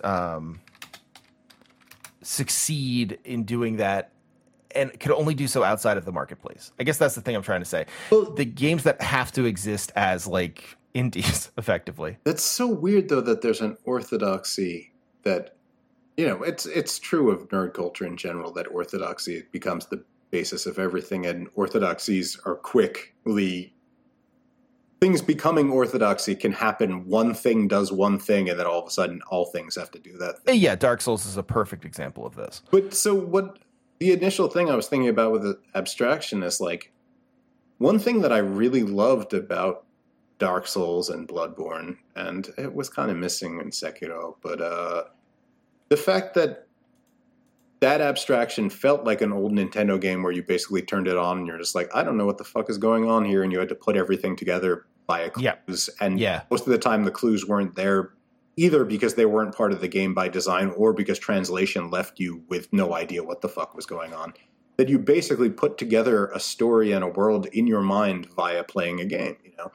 And the fact that the Dark Souls and Bloodborne series definitely keep that energy to, like, the story in it is a kind of to whom it may concern that you put together through talking to weirdos who give you strange, archaic things to say and read descriptions of things. You know what I mean? Yeah, no, you're absolutely right. Like that seems to me to have that feeling of true discovery that you might have, you know, picking up a novel by someone you don't know super well that might not have characters that are based on stereotypes or easy characterizations that you already know. So much of what you actually have to do and how it engages you in an aesthetic experience is you doing that work to figure it out. And so much of it is self-expression of trying to figure out those differences. You know what I mean? Yeah, you know, it's what's funny about what's fascinating to me about Dark Souls and what you're saying there is, like, there's a story about not Murakami. I don't remember his name. Oh gosh, it's here's how I remember it. It's the same as the name of the guy who did, and of course now I'm forgetting the name. This is even. Oh, it's Miyazaki. Miyazaki, thank you. Yeah, sure. Yeah, the same as Studio Ghibli. Yes, but the way that I've heard the way that he was inspired to like do the game. And like particularly in the way he did was he had read fairy tales in translation without really knowing English, so he had to put together like all of the parts and kind of just like guess, right? And so that was a big part of what was going on in that story, which like just always totally made sense to me. I really hope it's true because like it just sounded so right. I was like, yeah, no, exactly, that's totally it. That's also semi-true for anybody's. Even in your, you know, mother tongue, the first time you read a thing or see a thing, you might bring your own misreadings to it, which will totally define your experience with it. And then, like, if you go on to make something, a thing you make might have more to do with your initial, just totally subjective misreading of a thing. Like, there's a band called Los Psychos, if you know who they are. I don't know them, no. Garage band from Peru from like the early 60s. They made this music that's so fucking insane that when people found it, they're like, this is like the first punk rock that was ever made. Like, it's raw and weird and screamy and stuff.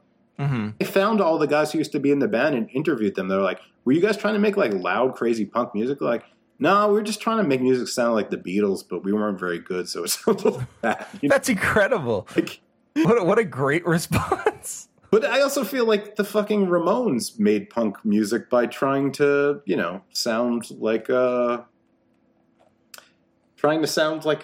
doo-wop or something. Like, yeah, no, exactly. Like it's just like, yeah, no, you're totally right. Yeah, I don't know. Like, weird when you read writers you like and they talk about how much I can't even think of who it was. I was reading some writer and they were like, yeah, what I'm trying to do is write like Lord Byron. I was like, why? Are you serious? It was Mikhail Lermontov who. Oh, okay. That which makes sense at the time, but I was like, oh, weird. You know what I mean? So like, that's really weird. I feel like so many artists, myself included, everybody probably is like, oh, I'm going to try this thing, and then the trying of the thing ends up like you end up making your own wild, totally crazy, whatever the fuck. So yeah, the abstraction thing, like where that's been inspiring to me is I make comics for the most part. The comic I'm working on now, this isn't true, but I make comics that are usually wordless, like they have no words in them. So it depends on the reader to kind of put together what's being said and what's being done. And this new comic you're working on is the new Justice League. Yeah. Yeah. No, so it's just like I would hope it's asking readers to engage in a way that they, you know, might feel hard because it's slightly less passive. But when when people get it, they get it. But I'm trying to do that same feeling I had when I was a kid playing like a Nintendo game like Rygar or something, where it just starts and you're like, I don't know what the fuck any of this is. I love those games. And then the few things you see that are like have language in them, you're like, that literally means nothing to me. Like, I don't know. You know what I mean? But yeah, no, exactly. It starts putting together a kind of feeling. If anything has meaning, it's because you've assigned it as the reader. So you can, I think art has to have an open space for people to get inside of it. And that space has to be a part for them to put their personal subjective feelings into, which, is easy to say. And also that leads to, some people might care about things and some people might not. But yeah, that's totally at odds with how we talk about art for the most part on social media, where everything is just kind of like joining a fucking team and fighting people. Because you can't have more than one reading of a thing. Yeah, no, you're absolutely right. Like, and I think like, one of the things about art that people really like this is sort of my beef with Death Stranding, which like truly like my take on Death Stranding got me so more trouble in the editing process, I'll say. And actually that's nothing against EGM. EGM has actually like very, very good editors. But more like just like in thinking about it and stuff, like I got pushback from people, and like part of the pushback was I was like, there's some cool stuff in this game. Like the mechanics are fun. I don't think the story is very good. I like just kind of ordinary. Like, see, that's the funniest thing about Kojima. Like, he is given tons of credit, I think, because he's a celebrity now. Like, oh yeah, for sure. Both his profound stuff and his totally fucking stupid stuff are given the same genius level credit, where saying genius basically makes you not think about it anymore. Oh, right. Yeah, no. That's totally right. Yes. I've been a fan of his stuff my whole life, but I gotta say, if Death Stranding was literally about what you were doing and the actions you did in that game told the story more than My Mom Was the President and Princess Beach and all that horseshit, like, that game would be a masterpiece if it was literally about walking, if it was literally about weird delivery. And yes, no, 100%. Like the actual story in that game does not need to be there. It's just like, it's just funny because ultimately what I felt about Death Stranding is kind of what I ended up feeling about.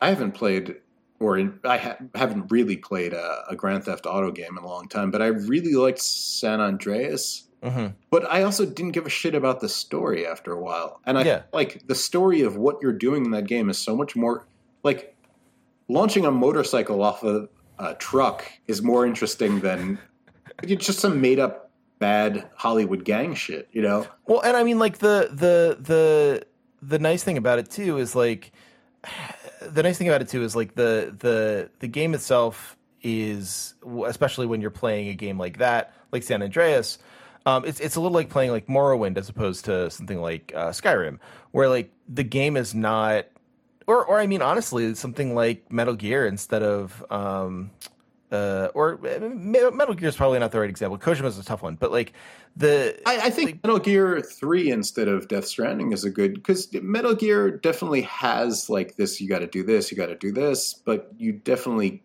have free form to do whatever the fuck you want. But right, and like I think like there's a bunch of games that are older that people have very fond memories of, and then their successors that are just like not as well loved. And part of what I think is wrong with video games at this point, and that's a big thing to say, but take it with the appropriate grain of salt, is that people don't recognize that what they don't like about the newer games is that they don't they're too overdetermined. Like they're just like, ooh, yeah, like Skyrim is like capital S Skyrim. Like this is the world of Skyrim, and like whereas Morrowind's like, yeah, there's gonna be some stuff I'm not gonna explain to you. Like there's gonna be some weirdo creatures and stuff. Like who knows what they're gonna be. Skyrim is like you are, some kind of messianic figure who the world revolves around, and Morrowind is like you can make a spell that makes you jump in the air, but you have to figure out how to land.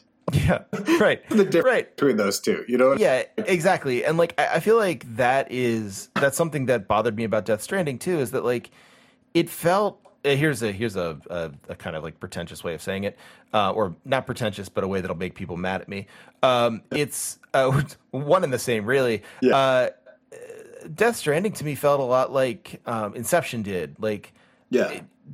well, I thought, I honestly, and I'll still give it credit, I think Inception is well plotted insofar as it lets you in on a very complex idea and doesn't make you think too hard about it. Like, it's like, okay, here's what the plot of the movie is. We're going into people's dreams, and it can go like 7 layers deep or whatever. And you're just like, okay, I'm on board. Great. But like the idea of it being anything other than an action movie, right? The idea of it being anything other than like sort of like popcorn fare. People are just like, this is super deep for a while until they were just like, actually, it's not. I remember seeing Inception and being like, that's pretty good. I don't know why the deepest level of dreams looks like a shooting scene from GoldenEye because it's. Oh yeah, no, it does. I mean, I remember thinking that too. Like, oh, this looks like a fun video game. But also, just like when dreams can be literally anything. I also had the same problem when I was a kid with The Matrix. They're like, you can do anything in your dreams, like have an infinite amount of guns. I was like, couldn't you just like make somebody turn into a walrus or something? Like, what the fuck do you need a gun for at that point? Immediately after I saw Inception, I remember I was listening to NPR and there was literally a story like, doesn't seem like it's doing that well at the box office. And that really makes Hollywood worry. Is it too smart? Is this? And I was like, that movie, oh man, like, if that movie's too smart, I don't know what the fuck. Like, I don't think it's too smart. But yeah, that's so the thing about Death Stranding is also like, I guess it's cool for a tweet and shit that Kojima's got celeb friends that he hangs out with. But first of all, going forward, 2020, fuck celebrities. I thought we were all on the same page for a minute when they got mad at everyone singing Imagine. But yeah, for a second there, Gal Gadot got everyone on the same page. Let's keep that energy going forward. Fuck celebrities. But just the sort of thing about like, he wanted to make a movie. And yeah. That movie's fine, but that movie is also convoluted horseshit and goes on for 20 hours. It's the same problem with Metal Gear 4. Like, Right. A movie that is just a million Wikipedia pages and people just saying it in gruff voices, like, isn't a good movie. Yeah, no, that's exactly right. And like the tragic thing about Death Stranding is the moment-to-moment gameplay is so weird, so thought of, and I like it. Oh, that it's if the game let the story be told by literally the things you were doing and not being like, and here's your sister, and she's a ghost, and here's this guy, and Mads Mikkelsen 20 years ago, blah blah blah, and you're just like, it's kind of like if you were like, I don't know, like on a rowing machine, and every time you rowed, they told you like a complicated story about 60 celebrities. It's like, okay, like I'm here to row, you know, like it's just like the pair. It's like those ridiculous ROM hacks like Pokemon Black or something like that, where it's like, we're gonna make Pokemon. This time it's gonna be serious. Like this time your Pokemon could die. Isn't that what Sonic the Hedgehog became? Kind of. I mean, definitely Sonic 05 is that. I've heard some bizarre summaries of that. But yeah, no, like I think you're absolutely right. Like it is. There's it's old hat in some ways, or seen as cringy or whatever, and earnest to talk about like imagination in the game space or whatever. And I get it. Like there were a lot of scholars, and I'm 100% happy to yell at these scholars because I don't like their work. But like there's a bunch of scholars who came out and were just like, the imagination and the word play and the idea of play and the game space itself is going to change language. It didn't. Like, of course it didn't. But like I think it probably did, and not in the way they thought. Not I guess the way that they thought, and not in the way that could be discreetly charted in the way that they were saying it would be, right? Yeah, honestly, if someone said that, like literally what you just said, like, it changed, but not in the way I can discreetly chart, you'd be like, yep, I'm on board. Yeah, you're right. But like the idea that it's just like, this is going to open up so many possibilities with a capital P, and it's just like always leads to like the academic messianism of the next thing coming. I was just thinking about the immediate thing my mind went to is like, games are going to change everything. It's like, okay, we live under a horrible capitalist system. We'll see the gamification of labor in a way that nobody will benefit from. Did games do this? It's just like that. The Eric Andre. Yeah, the Eric Andre meme. Who did this? And it's just games. Let's do this. But yeah, no, like I think like one of the things about like the idea of imagination in gaming that has not been plumbed enough is that, you know, being able to be imaginative as opposed to being told exactly what you're doing at every single second and exactly what it means in, you know, very careful ways. Even shown things that have to be a million different, like, I remember this sort of immediate, like, emotional uncanny valley of, I didn't even play the full thing. A friend of mine had it. When I was living in Japan and Final Fantasy 13 came out, mm-hmm. I remember watching my friend play it, watching him for like literally like 6 hours.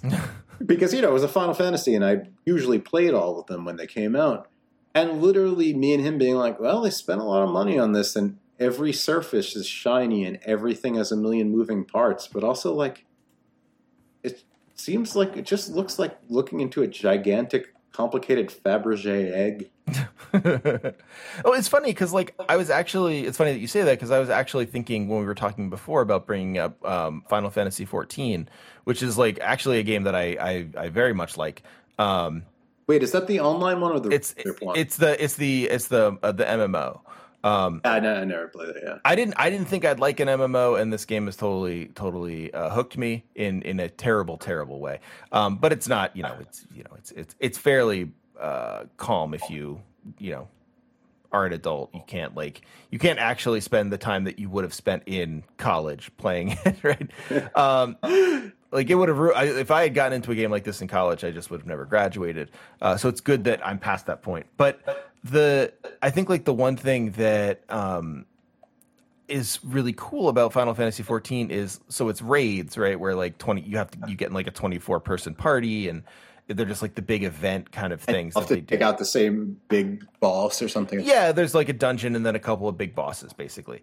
And the cool thing about that is they pull from old Final Fantasy games and like kind of bring the story into Final Fantasy 14. So like everything sort of shares a continuity in not an annoying way. It's not like a way where they're like, did you remember this from this game? Like it turns out this person was their father. Like it just kind of plays with it. It's very freeform. It's like a really good friend of mine from my old comics group in Japan. She now does semi-official illustration for Final Fantasy 14. Oh, so jealous of her.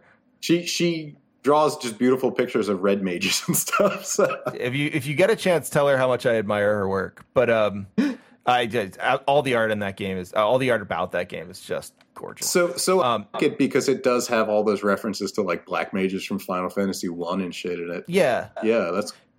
Well, and like the cool thing about it is like so the first like big raid is this basically this tower where you go in and I think they're the bosses from the Japanese Final Fantasy 3. So a game that like no one in the West really played. So the bosses don't mean a lot to you, but you can tell by the way that they are depicted in the game that they were originally sprites, right? Like yeah. The way that they render them is like it has that extremely sort of like Kefka had this too in Final Fantasy 6, if you remember, where it's like it's almost like Joseph's Technicolor Dreamcoat or whatever, where it's like there's like reds and golds and greens and stuff like that. And what I love about it in Final Fantasy 14 is instead of like sanding that down, so you're like, oh well, here's how to make it make sense to the gamers of today. They just like faithfully recreate it. Like you could look at the old sprites, which I have after I played the raid. Well, I don't want to break off a can of worms here because we've been talking for a long time. Please, I'm playing Persona 5. I have played basically all the Shin Megami Tensei games. Very good of you to play all the Shin Megami Tensei games. I can't tell you how much I support that goal. And the fact that you see in loving 3D sprites that were insane, weird, but he thought of once 30 years ago things that are now in 3D in front of you with the same amount of care is so hilarious. I guess Dragon Quest XI probably had that. Yeah, it's kind of like they're like, yeah, I know that this was a sprite just based on how this person is standing, but they put it into 3D. No, you're totally right. Like it's the same. It's funny the opposite way too, because I played Shin Megami Tensei 3. I played Nocturne first, and then I went back. I played about like, I don't know, 20. I need to start it up again, but I played like 20% of the first Shin Megami Tensei. But looking at like Jack Frost in the past is just as weird as seeing Jack Frost evolve. It's like, oh wow, okay, that's like funny because those games have such a place in my heart that it was also deeply connected to when I was starting to learn Japanese. So they were a learning tool. Japanese I didn't even need and couldn't use, but like it was just so funny that those games have such a place in my heart that I always want to recommend them to people, and I'm always like, no, there's no reason to play the first 3 of those games. Wait. There's definitely a reason to play Nocturne. That game's great. No, Nocturne is great, but I'm okay. The games are like 1, 2, and 3. Oh, you mean 1, 2, and If? Yes. Yeah. Okay. Because like, technically Nocturne is 3. You know, not to be pedantic. Okay. Well, I just thinking of the sort of 8 and 16-bit ones. Oh yeah. No, there's no reason to play Shin Megami Tensei 1, 2, and If. Absolutely not. No. They're actively hostile just by design to playing them. In the same way that like I would tell people like, yo, you got to play Phantasy Star 2, but also you shouldn't ever. Like, don't do it. Yeah, I had that happen to me with Phantasy Star where I picked up 4 because everyone was telling me it was so good. Like it was like towards the tail end of Sega, so like I was old enough where it was like maybe I might have even been playing it on a different platform. I don't know, but I just could not get into it at all. I was like, this makes no sense to me. I played that game probably when I was 22. Okay, with my friend, my roommate at the time, who played it a million times. I literally was just like basically watching an expert speed run of it. So to see all the good stuff without having to. That's great. I mean, I appreciate it. I feel like there are games like that for everyone, but like, again, like to go back to like abstraction, like they exist like that because not because they're like some sort of like extraordinarily like well-crafted, perfect depiction of a mimetically perfect moment from the world, but because like they hit something in your mind and you were able to tap into it and it meant something to you because it was sort of like, I don't know, syncretically creating something with you. Well, so it's like I feel like that's an important thing about like all art, and I mean the people who got hit by Homestuck the hardest, who are not us probably because of age, are like that's something you can't take away from somebody, but that's also something you can't replicate in other people. Right. So like I don't know. So the abstraction thing, like. I want to replicate that feeling in people of giving them a space that is definitely it's abstract, but I've put in enough there that I have a message and a way that I want to guide the reader, but gives enough space for them to enter it and take things how they want. So, you know, like I've had the conversation with people where they're like, well, you're not really meeting anybody halfway. And it's like, I mean, I am meeting them halfway. I'm just not meeting them all the way. You know what I mean? Yeah, well, and that's exactly right. Like, I think that's totally right. Like, the idea of meeting someone halfway is not really what people mean when they say that. They mean, like, why aren't you spelling this out? Why aren't you? You know, it like there's something that, and it's actually something I really like that my I was saying, I forget if we were on air or not, but I was saying to you earlier that like I've had to be homeschooling my daughter a little bit because she's in kindergarten, so it's not like hard. I can still do it. It's not fourth grade, so I'm smart enough to do it yet. That's the limit, I would assume. But like one of the books they're reading for like library, basically they have a library special class where they get to go to the library once a week. And so the library teacher's been putting together some stuff for them. It's nice. It's like good literacy stuff. And like the one thing they read this book called like Sam and Dan, I think, or something like that. And it was like, it's a very strange book. It's about these two guys who like go digging for a treasure. They just decide to go digging. And they're like, well, we got to go dig for something special. And they keep digging, and they almost hit a diamond. They're like, this is no good. Let's dig sideways instead. And so, like, you know, it's in some ways it's like a very kid book that way. But the ending, they fall asleep in the hole, and their dog finds a bone beneath them and digs down, and the ground opens up. They all start falling, and then they land back at their house, and they get to go inside for chocolate milk. And it's completely like opaque what happened. Like I looked at it a couple of times with my daughter, and I was like, I don't know what happened. What do you think happened? Like, let's do a YouTube series like Fan Theory. Sam and Dan are dead. Yeah. Although we will get rich. Absolutely. But no, like it was cool. It was cool because like it was giving them a question that, and like the question the librarian was like, okay, so like, what do you wonder about this book? Like, what's one of the questions you have? What's one of the things like you were wondering as you were reading it? And like, it's cool to be given a book like that doesn't actually answer it, where it's like, I was wondering what happened to Sam and Dan, and there's no answer. Like, did they go to hell? Are they dreaming the whole thing? Was it in their mind? Are they dead? Like, all of that's on the table. And like, that's cool. But that's an interesting thing about, I don't know. I mean, the immediate stupid thing I went to is like, especially nerdy things like video games or like movies or comic books, lots of times no mystery is ever allowed. Right. No, yeah, of course not, because it violates canon. You have to know. And it's just funny that like Boba Fett is popular because he was a mysterious character of which nothing was said in the Star Wars movies, and that just led to a bunch of just total dog shit. Like, he's this tall and he went to college here, you know, like. Right. Yeah. Exactly. It's like, no, it's a cool looking dude who didn't say anything. Like, you know what I mean? Yeah, he was really cool and like seemed to be a good bounty hunter. And then he died. Yeah. Or did he? No, he did.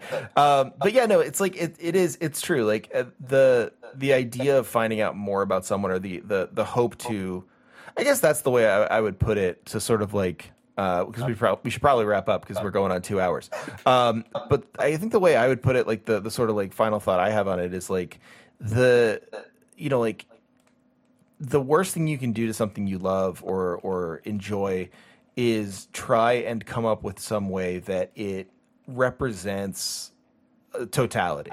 Like, to take Boba Fett, and instead of thinking about it like, wow, what about Boba Fett like really like is cool to me, think about like, okay, I need to read every single thing about Boba Fett. I need to get all the details on him. I need to find out like what his weaknesses are. Like some power rankings. Yeah, right. It's like coming across, I don't know, like a weird character in a comic book, right? Like the Spot or something like that in an old Spider-Man comic book, and you're like, whoa, that villain's so weird. Like, what a cool idea to be able to like make a spot and transmit yourself through that spot. Or like those old like joke guys, like Batroc the Leaper or whatever, where it's like, I know that. Yeah, where it's like, oh, cool, like this guy sucks. Like he's I don't understand why they included him, but like it's pretty cool. He's a canonical villain. And then it's like, what you're hoping then, the wrong direction would be to hope like, well, I hope they bring him back and give him like a backstory, and he's really cool, and he's like part of the Sinister Six that's new or whatever. And then like, it sucks. The better thing to do would be to say like, okay, like what about this actually, like, why am I drawn to this? Like, this is like, what do I find interesting about this? And then then you come up with some good answers. Yeah. There's a book by Azuma, I don't remember his first name. It's kind of like the first sort of like theoretical work on otaku culture or whatever, but you don't even need to be interested in that to read it, in which he talks about fandom being he's like a Alexandra Kojev scholar, so he uses pretty crazy language. Nice. He talks about otaku being database animals. Okay. That the things they like, they break down into data sets and store those sets in a database, and that's more important than a work. So like guys who like figurines of girls with long hair and glasses have like girl figurine long hair glasses broken down into a data set that they can store. That's a good, I guess, take on otaku culture, but I feel like we are trained to do that as consumers of media in general. Yeah. As we talk about it and as we consume it. But I don't want to keep you forever. So my final thought. We can always, you're always welcome back. We can do this again next week. We can make it a quarantine tradition. Okay, I want you to describe to me how Geist works in Hegel. How dare you bring up my one big failure? In conversation once when I was in a bar drunk and I private messaged you on Twitter at like 2 a.m. on a Saturday, like, how does Geist work anyway, man? The next morning I was like, yeah, you don't have to answer that on a Saturday. Geist, yeah, I mean, okay, I don't have to answer it now. Okay, yeah. We'll do that next time you're on. I'll tell you all about Hegel.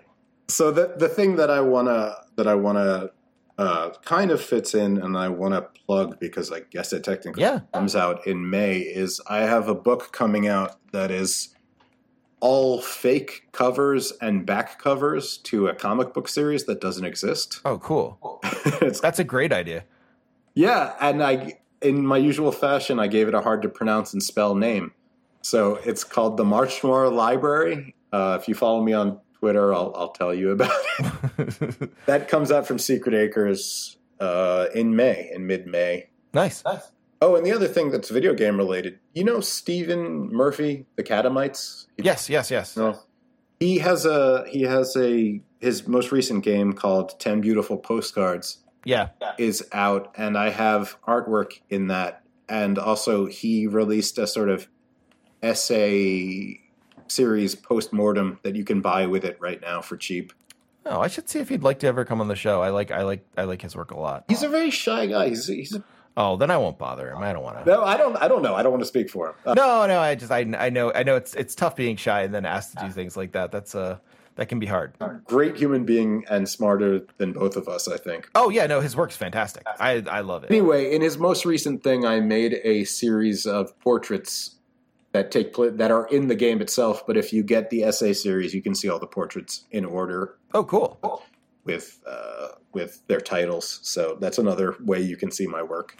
And where can what's your Twitter handle? Where can people actually follow you to find all this great work? Oh, I'm at AD Activity. That's AD Alex Deegan Activity, just one word. I always thought of it. I actually never put together that it's Alex Deegan Activity. I always thought it was like advertising activity. Oh yeah, you're not the only one. People said that a lot. But and the other thing, Mindhunters. Oh yeah, so actually Mindhunters. Yeah. You can still get that. You're allowed to buy it still. But I want everyone to buy it. That's my really long sci-fi psychedelic wordless comic that came out 2018. And I was just, by the way, there's a character as a joke called Donald in that, and another character called Rupert, just background characters who are Rupert Murdoch and Donald Trump, who I was pissed off at when I was drawing them in 2014 because I'm kept showing up on Fox News and I had to hear about it. And I was like, why do we have to hear about this fucking idiot? And now he's president. That's why we had to hear about him, so he could become president. Yeah. Our next president, the MyPillow guy. Oh, Christ. I've spoken it into existence. That's what it's going to be. It's going to be something even stupider. It's going to straight up be like that Joey Salad guy who drank his own piss. Oh, yeah. No, you're right. Although, is that stupider than the MyPillow guy? Sound off in the comments, everyone. Well, Alex, thank you for coming on. Thanks for such a good long-ranging discussion. This has been, honestly, I will say in all honesty, it's been stimulating to have a good conversation. Next week we're going to be talking about Geist. And I can't wait. I can't wait till we have a podcast every week. Till I'm doing 20,000 podcasts. Oh, Jesus. As a million podcasts shall bloom. You have to do one with your daughter as part of the the Dan and Dave podcast. There are so many people who just that's a whole other topic, but there are a lot of people who just treat their kids as content mines, and I'm so worried about becoming that. I'm just no, you guys live your own life. I don't want to, I'm not shelling you out. I'm not going to explain to people why I like you. Yeah. All right, man. Well, come back again soon, perhaps next week, and I'll talk to you soon. Thanks for having me. Yep. Thanks for being here.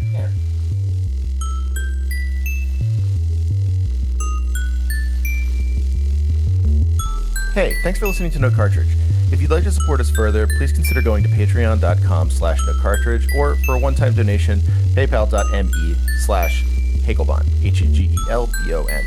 It's really, really helpful for all of us to be able to support the many people who make the show, myself included, but also our producers and various co-hosts, and writers and artists.